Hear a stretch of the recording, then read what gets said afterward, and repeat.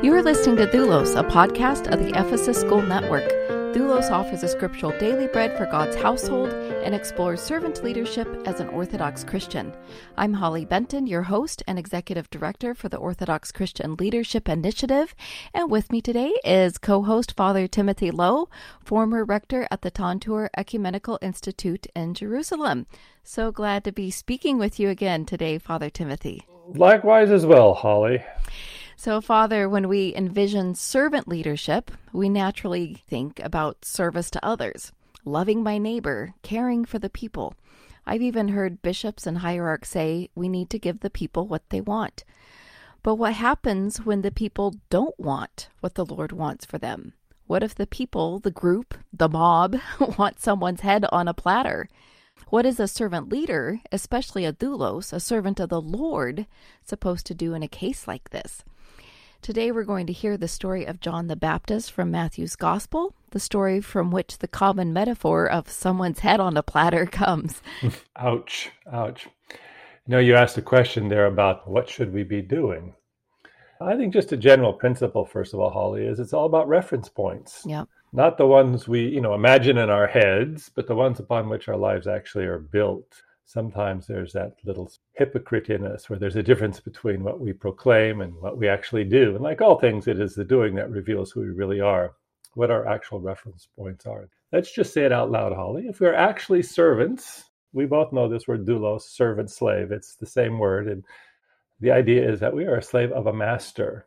We're actually servants or slaves of the Master Jesus. And when this is the case, I honestly think, Holly, the question you pose about what are we to do and so on, actually things become quite easier, simpler, if you will. He eliminates all the other allegiances by definition. And of course, we have this reference in the Gospel of Matthew. You can't serve two masters. You will love one or hate the other one. Mm-hmm.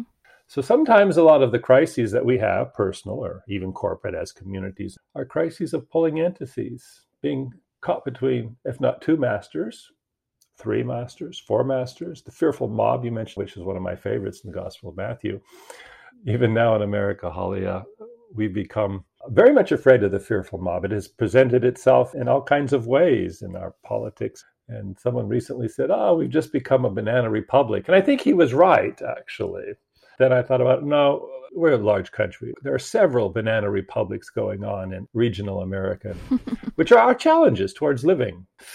That being said, we know our life is also tossed between other people for our time, our commitments, corporate America, if you work in that environment, any place where you're not your own, so to speak. There's always a cost. There's always a cost. And we're going to read it today about the cost of being the servant of the Lord and no one else. No one else. So the story from the Gospel of Matthew. Now Herod had arrested John and bound him and put him in prison because of Herodias, his brother Philip's wife. For John had been saying to him, "It is not lawful for you to have her." Herod wanted to kill John, but he was afraid of the people because they considered John a prophet. On Herod's birthday, the daughter of Herodias danced for the guests and pleased Herod so much that he promised with an oath to give her whatever she asked. Prompted by her mother, she said, "Give me here on a platter the head of John the Baptist." The king was distressed, but because of his oaths and his dinner guests, he ordered that her request be granted, and had John beheaded in the prison. His head was brought in on a platter and given to the girl who carried it to her mother. So what I find, Father Timothy, so curious about this is the fact that Herod's fear of the people was at work on both sides of the story. First, his fear of the people kept him from killing John. The people considered John a prophet, and I suppose Herod was afraid of an uprising and losing his position of power, even though he presumably had the power to kill John when John preached against him, offended him, and his relationship with Herodias, his brother's wife. And then Herod's fear of the people, specifically his dinner guests, because he had made oaths and had a reputation to uphold. His fear of the people motivated him to finally go through with the murder and beheading of John the Baptist. So we can certainly say that Herod gave the people what they wanted. He feared them. Yet, on the other hand, we know from Scripture that the fear of the Lord is the beginning of wisdom, not the fear of the people.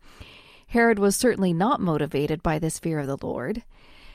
When we talk about servant leadership as a doulos to theou, we try to make a pretty big deal about the foundation. You mentioned the reference points of servant leadership.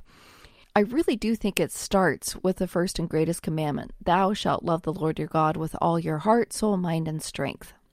This love of the Lord, this fear of the Lord, is what informs and shapes the understanding and behavior in trying to follow the second commandment. Thou shalt love your neighbor as yourself.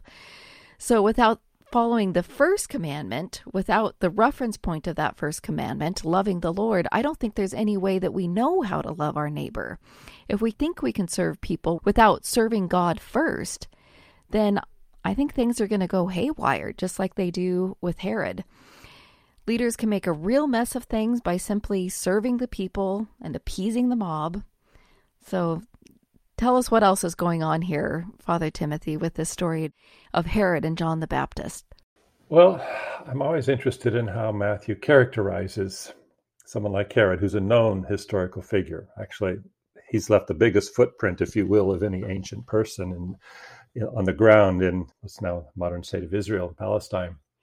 So the irony I find here is that Herod is mentioned twice in the Gospel of Matthew. Chapter 2 at the coming of the Magi, and then we all know the story unique to Matthew of the suspicion and fear, and everybody stirred up because there's a new king. How is that possible? And then, of course, the slaughter of the innocents. It is a reference to his character, which is historically accurate, of being a ruthless, horrible, incredibly successful leader. Mm-hmm. Okay? Mm-hmm. Dominated, crushed everybody. And another aspect of the irony of this picture here, Matthew 14, is that he was not weak. He was iron-fisted. He was ruthless. The fact that he killed his favorite wife and 3 sons, one of his desert fortresses just by the Dead Sea. It's a historical fact. So in other words, he was not afraid, but anybody that threatened his power, he did what most despots do. They eliminate them. So you have this execution. Remember what I just said about reference points. Even King Herod has a reference point according to John. This is the beginning of the conflict as portrayed. In other words, there is something over and above that even Herod himself must answer to. Now, yes, you can be afraid of the mob and want to preserve your honor and dignity, all in a stupid, vainglorious way. But Herod assumes, like actually many of us, that we're the top of the food chain. But alas, John thinks it is a law of God that is above him. See, a reference point. So Herod is guilty. His present wife, in the whimsical killing, his present wife Herodias, there was a vacancy. He had killed his favorite. He had to find another wife. Just joking, of course. Also, she is guilty of the murder of John. And I think also we have to include in the chain of people the unnamed daughter, also somehow guilty. My point is, when there's this kind of behavior down the chain of command, people could say no and could stand up and break the chain. I want us to look more as Herod as a type of behavior who has power and authority, but others also participate in that power and authority. At some point, someone has to stand up against the flow. If that happens, there are repercussions. And it's in any walk of life. Anytime you're seeing injustice being done, whether it's in the job, whether it's in the community, whether it's on the national stage or whatever, we all have a reference point and cannot or should not necessarily be silent. So you said, in contrast to all of that silliness, there is the fear of God as the beginning of wisdom, the starting point. And I think that was a perfect starting point. The fear of God. In other words, he is terrifying. He is powerful, through whom we believe we will stand and be judged. And so that is the beginning of wisdom, not the fear of others, not the fear of our political leaders, not the fear of our bosses at work. And yes, we have to negotiate the minefields of jobs and lives, but there comes a time when lines are crossed. Then we might be called to be a voice in the wilderness, a voice of repentance, or a voice of judgment. It's not lawful for you to have her. You mentioned the commandments, loving God and loving the neighbor, absolutely. So this means that wisdom is practical. It's not theoretical. Wisdom means walking and doing. It's not just an idea dancing around in our head, titillating us for our own pleasure, or even the public displays of importance like it was with Herod and not wanting to lose his reputation, as if the historical Herod really cared. So anyway, I want us to think on this one aspect, and that is on this word leadership. We know that being a servant is not being a leader per se, but being a follower, a servant of your master. Take myself as an example, Holly. I'm a priest, albeit retired. So clearly I'm not functioning as a priest. That is defined usually liturgically and pastorally and leading a community. And that part can change. I can say I retire. I'm here in Myrtle Beach, enjoying life. But I still have, if you will, the everyday functioning of a slave to a master. And this remains the one and only true reference point. I'm not free from showing my obedience to God by loving my neighbor, keeping his commandments. Those things always remain. Even though technically I'm not a leader in a community, I don't have people under my authority, I'm not running an institution like I did in Jerusalem. That's not the case here. But still, my life has not changed in terms of reference points. I am not now free to do whatever I want. I'm still the functioning slave of the master. So this is where I want to rejoice that I am free, and don't be offended, I am free of the institutional enslavement. I don't have to entertain and come up with programs for young people. I don't have to appease their parents if I disappoint them or they're unhappy. I don't have to organize social events to build up a community life.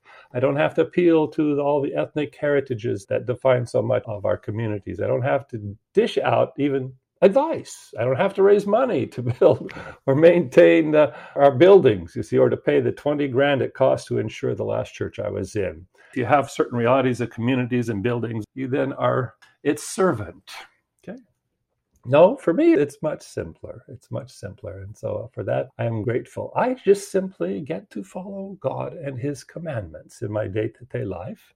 And that means responding to whatever comes into my boring life. And trust me, retirement's boring. Just to forewarn you, Holly, when you get there, it's going to be boring. And so you're going to look for something else to serve because you have time on your hands. But maybe God will use us at his discretion once in a while to burp out a prophetic word like John the Baptist did. It's not lawful for you to have her. See, he's putting Herod underneath the commandments of God. Very simple. He's not doing a revolution. He's not going out podcasting and on social media and whatnot. He's just saying, it's not lawful. Mm-hmm. Okay? You too are under authority, and not just to yourself. But it cost John his head. Herodias, in the story, seeking her pound of flesh, seizes the opportunity. Herod wants to please. John gets silenced. And what perfect way to get rid of a prophet than just to cut off his head? The point is, when we are called to speak, and trust me, those of us, we're Orthodox Christians, so most of our life is in an Orthodox Christian community context. It's going to be not to our political leaders, the Bidens and the Trumps. It's going to be within our own church leadership. We may have to speak out. Holly, I think we know the chips then will fall where they fall, because it's God using our vocal cords and not thinking that I'm a prophet. As we see today, prophets come and go, and they usually are short-lived by definition. They disturb power. They threaten power. Right. They challenge it with a word. And this is the whole importance of the word. They challenge it with the word, not with guns, not with uprisings, not with organized AK-47s, Civil War in America. No, they challenge with the word of truth. That's why I laugh at 1 Kings 19 and poor Elijah, who when his life is threatened, his life is threatened, he flees. John the Baptist doesn't get that option. He gets arrested. He flees, goes to the wilderness. Then he flees all the way to Mount Horeb, or Mount Sinai, if you will. And there God asks him, what are you doing here? And then he imagines. This is for those of us who think we're servants of God. This is the warning, not to the Herods, because that's easy.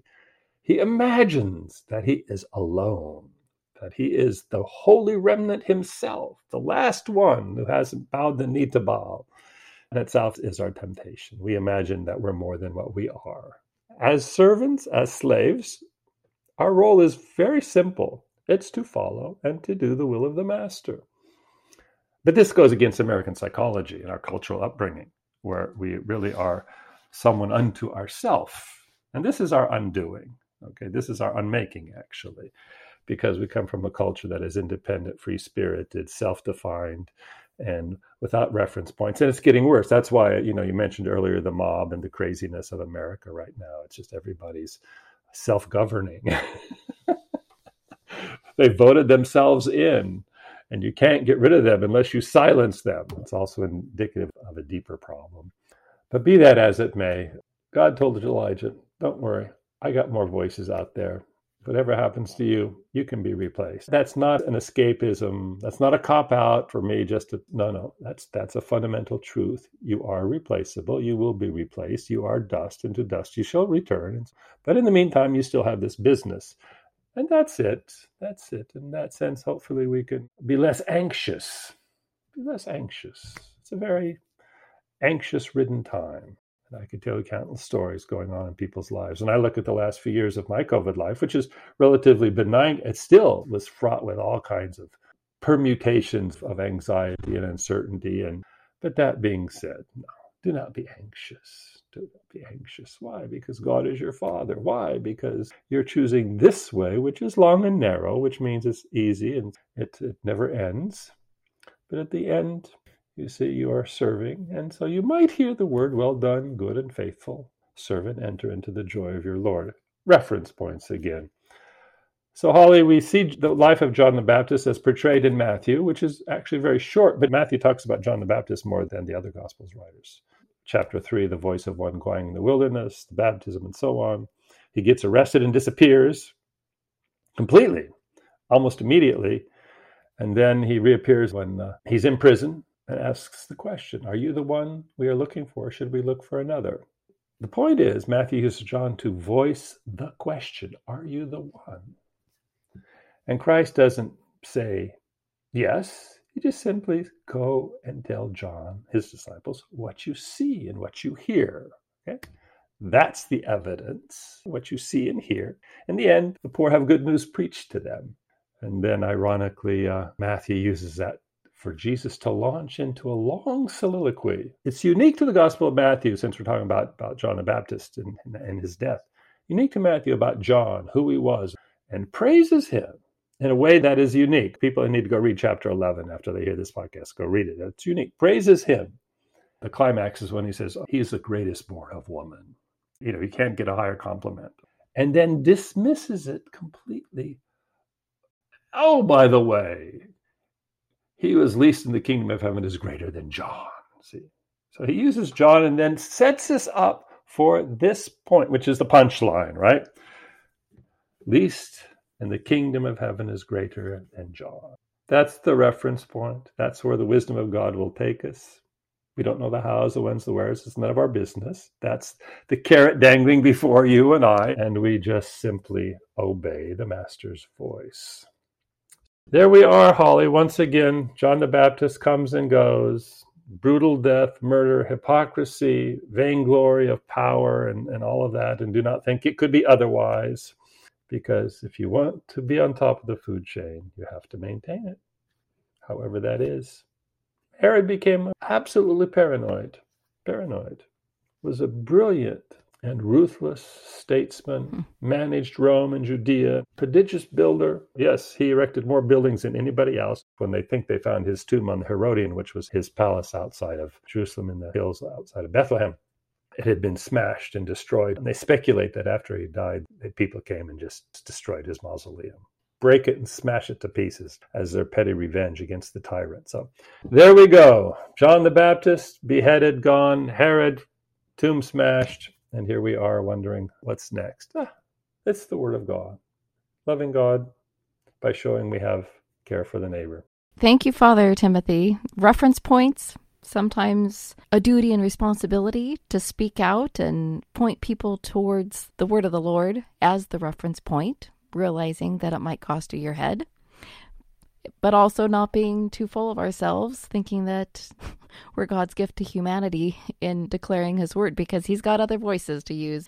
We are passing away. We are passing, but there's work to be done. That's right. Thank you, Father Timothy. We'll see you next week. Absolutely. Take care, Holly.